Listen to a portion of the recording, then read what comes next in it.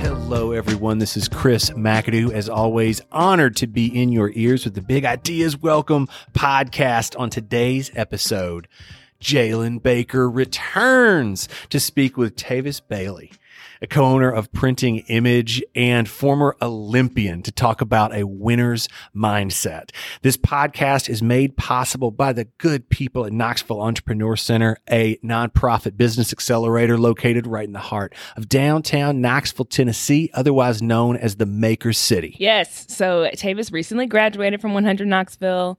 It's a program started by KEC with a goal of growing Black-owned businesses by $10 million in 5 years. And listen, talking to Tavis was so fun. He's a risk taker. He was an Olympian, but he also has run a million LLCs all at the same time. And now he's breathing new life into Printing Image.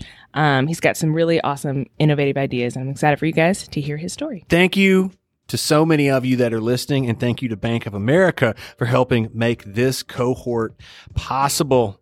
Here is Jalen Baker and Tavis Bailey.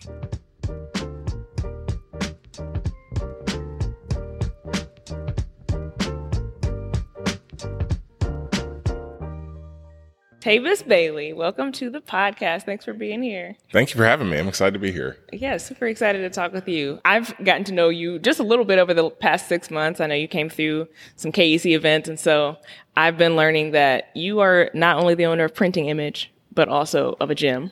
Tell me what it's like to be a serial entrepreneur out here. Yes, being a serial entrepreneur in Knoxville is interesting. So technically at one point, my wife and I hit 3 LLCs that we were managing and operating. 3? And yes, there's another that we have some real estate in, and we've been managing that. And it is a lot. So we actually, and then you mix into that the fact that we just had a son, and we're like, whoa, too many things 4th going LLC. on. I'm like, there's no insurance on that one. Exactly. So we started to like just look at things, and then we actually ran into issues with the landlord at Knoxville Open Gym. Oh, dang. And so it actually worked out best, like, actually just shut it down. And the day that Knoxville Open Gym was no longer doing business was the day that my son was due. And I was like, what about a chapter closing and another one starting? Right. And so we're essentially in the process of just shutting that down and then putting all of our resources into the printing company and then our family. So like we're at, starting a family. Incredible. And it just want to be like someone, a wise man told me like, hey, dude, you only get 30 days, the first 30 days with your first child. Once. You can have your whole life and never have that back. Yeah. Money will never change that. And so I've just been super honed in on being present. Wow. That is like, talk about timing and watching that line up. That's really amazing. So speaking of the printing company that you own, Printing Image, you took over a family business and kind of inherited a legacy in a way, but then you also have the opportunity to create something new for yourself. So how have you gone about deciding what you're going to preserve and what you're going to add in and change? What's that? Yeah, that's a really good question. So my wife and I have done, Cassie and I have done, Cassie's my partner. So just want to be straightforward with that. But that's a really interesting, because you take over a business that someone was obviously looking to get out of. There's a reason why people are looking to get out of business. There's a reason why their family doesn't want to take it over from them. So you know that you're going into that. And with the printing industry, the printing world, it's one of those industries a lot of people say like, dude, that's a dying industry. Like that's dying. And to those people, I say, how are companies going to compete in the digital world when the internet and it becomes you're breathing new life into it. Exactly. Tell us about like the additional things that you've added on that wasn't there before. Yeah. So as we evaluated the business, we just saw that there were opportunities that the former owners were not looking to move into the new age, the digital age. Yeah. And, understanding that the digital age is here, there's a certain way that print fits in, right? Print is no longer the only way to get your word and name out. Print now is being evaluated against digital. And so where we are just kind of going about the business a little differently is we want to be more on less. We are printers. We print things more in the design, marketing, consultative business growth side of things. So we want customers to come to us and say, hey, I'm trying to grow my business. Hey, I'm trying to increase my presence, build my reach. And then we can then just go about executing the marketing strategies. What we noticed is as a salesperson by trade, I got out and started hunting for business right away. And I noticed that like the marketing firms are doing all the printing. And then I was like, I don't want to be a marketing firm, but there's certain work that we can execute and do ourselves and just kind of, be a one-stop shop. So that's kind of what we've been working on. And I feel like that's a really unique space that you have created for yourself. And it's such a value to add to companies because they don't realize how much both digital and print are, it can be like, we put all our time into these pamphlets, but no one's, getting our pamphlets or whatever. So, but I love that direction that you guys are taking. I'm also curious about I feel like you have like a never afraid to try anything kind of approach. And maybe you would disagree. No, that is true. But I'm wondering, like, where do you think that was cultivated and developed in you? Like in your past, you've done quite a few different things. Yeah. I would say it's specifically, my wife Cassie and I talk about this all the time. It comes back to like identifying and making the agreement that you're the kind of person that figures things out. Yeah. And once you identify that, hey, I'm a person that figures things out, then now being in a new and uncomfortable situations is now comfortable. So for me, specifically in my past, it was becoming an Olympian. I think that's one of the things that... Casual. He became an Olympian. 2016 discus thrower. Yeah, it was an awesome experience. Yeah. But what that did for me is it gave me an opportunity to like... there was a time where I wasn't an Olympian, right? I was just All-American at Tennessee. I just lost the national title. I'd never won an SEC meet, and I was just good, right? And I said, hey, it's something that I want to do. Like, I'm going to make an Olympic team. I'm going to put my whole entire heart, soul, body, and mind into that, and then I'm going to pursue it relentlessly. And all of a sudden, like, I found myself on an Olympic team. Yeah. And then I'm like, okay, I put a plan together. I surrounded myself with people that were could make me better. And then I stayed consistent, executed the plan, and I found success. Yeah. And then so now I'm sitting here. Mindset. Yeah. Okay. Now I'm sitting here like, wait a second. I wonder if I can take this same concept, the same mindset, and apply it somewhere else. Right. And then at that point, it doesn't matter what the medium is. I'm just applying my mindset somewhere, figuring something out, and then hoping to find success. Right. Which obviously mindset plus skill. I can have all the mindset I want. But so tell me also, going back to the Olympic experience and just your experience as an athlete at UT, when you talk about surrounding yourself with people that can help you succeed, like how did you go about like finding those coaches, mentors, and how have they really like helped you make you into the person you are today? Good question. So coming to UT, John Frazier recruited me, throws coach at the time. He was a big impact. But on my official visit, there was a gentleman named Matthew Hody, and the guy changed my life. Because essentially he was at UT, he had just redshirted a year, and he was like, I got 4 years here, I need someone to train with, I'm trying to make it to the elite level. Yep. He was a top national thrower coming out of high school. And then I'm like, hey man, I'm coming in playing football. Yeah. Right? I technically just redshirted a year too. Okay. I have 4 years of eligibility. And he looks at me and was like, dude, we can run the SEC together. We can, like, the two of us will train together, we'll have our whole careers together. And that's where I was like, there might be something to this. So I decided to come to UT. Okay. And then the relationship that him and I built, we lived together for a few years. We trained together. We lifted together. We shared a squat rack for 4 years, right? Like we shared implements for years. And what that did was I would consider Matthew Hody an A player. So he made me rise to a level that I wasn't at before. Yeah. He called me out when I was wanting to drink and party too much. He held me accountable to the goals that I set in place. And then, we're getting to the end of our time at Tennessee. Matt saying, hey, dude, I'm ready to shut it down, get married, start my family, move to Nashville. And I'm like, man, I really want to make this push for the Olympics. I don't know what to do. And here comes Stephen Mosier, a shot putter from Cornell.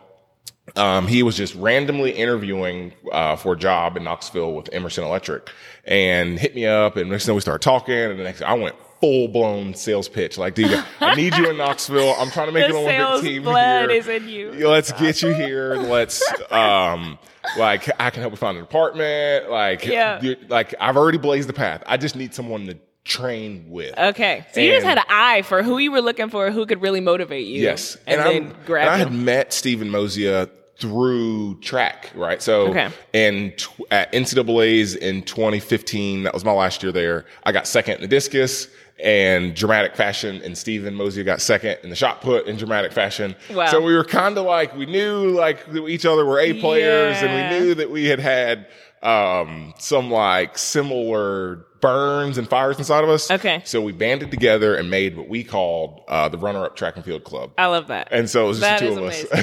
I love that. And then my coach, John Newell, led that up. And that was where I learned, like, surrounding yourself with A players. Like Steve made the Olympic team for Nigeria. And then he knew that he was going to make the Olympic team since January that year. And so, February, my season didn't actually start till March and April. Okay. So like being around someone that's like, I'm already on the team, then it's like, well, I'm on the team too. Yep, it puts it in that mindset. Yeah. Once again. And That's the U.S. really team cool. was like going to be a whole different bear to make. Yeah. And I had to go like duke it out on site for that spot. Wow. But I was like, no, I'm on the team. I'm taking on that mindset. And it takes other people that are succeeding to really help bring you up. Yeah, that is okay.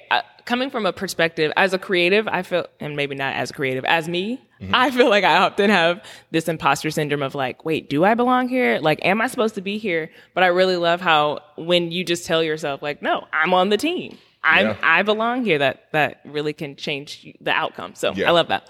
I am curious to know about your experience with 100 Knoxville. Yeah. And just tell me like your experience with your mentor and what it meant to have somebody who would kind of blaze the trail ahead of you walking alongside you. What'd you glean from that So my mentor was Tommy Smith. Tommy is awesome. Man, I could not have asked for more in a mentor.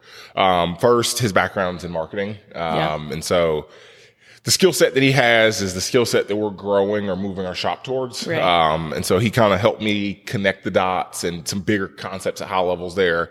But then what Tommy really did, and this is with what I came to 100 Knoxville for, was I was looking for connections. I was looking to grow and build a network.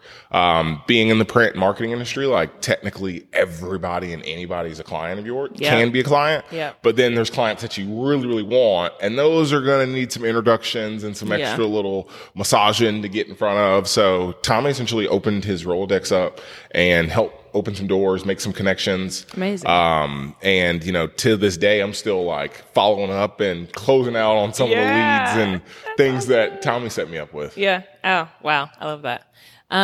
Tell me about like some ideas that you had in your head going into the program and maybe unexpected outcomes. So when you went in, what was your picture of what the 100 Knoxville cohort would be like? And then what did it? Yeah. Did anything change as you went through? Yeah. Let's see. I would say if anything, things kind of changed more afterwards. So coming into the program, I was just didn't know what to expect. My main goal was just to I just want to meet more people. Okay. I want to meet more people that are in different things, build more relationships.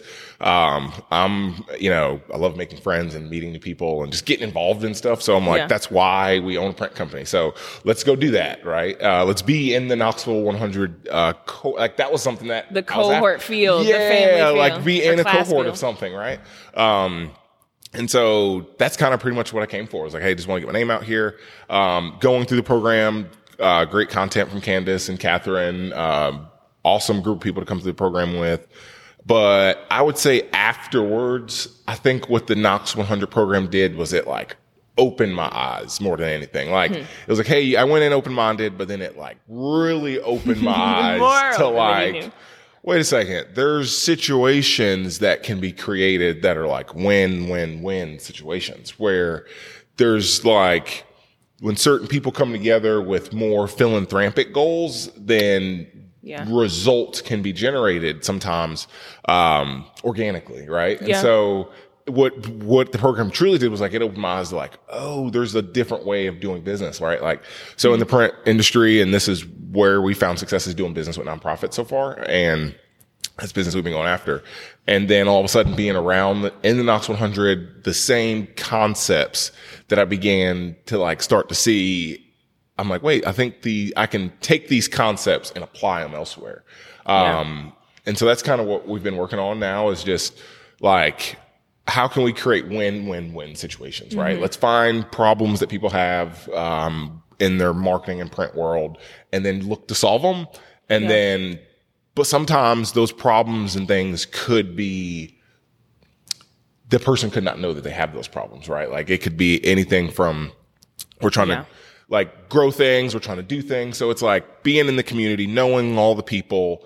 Now you get introduced to people that have problems because you're someone who's a problem solver. Does that make sense? Yeah. So that's kind of where we've just been getting more pieces and putting them together. Figuring it out. Very cool.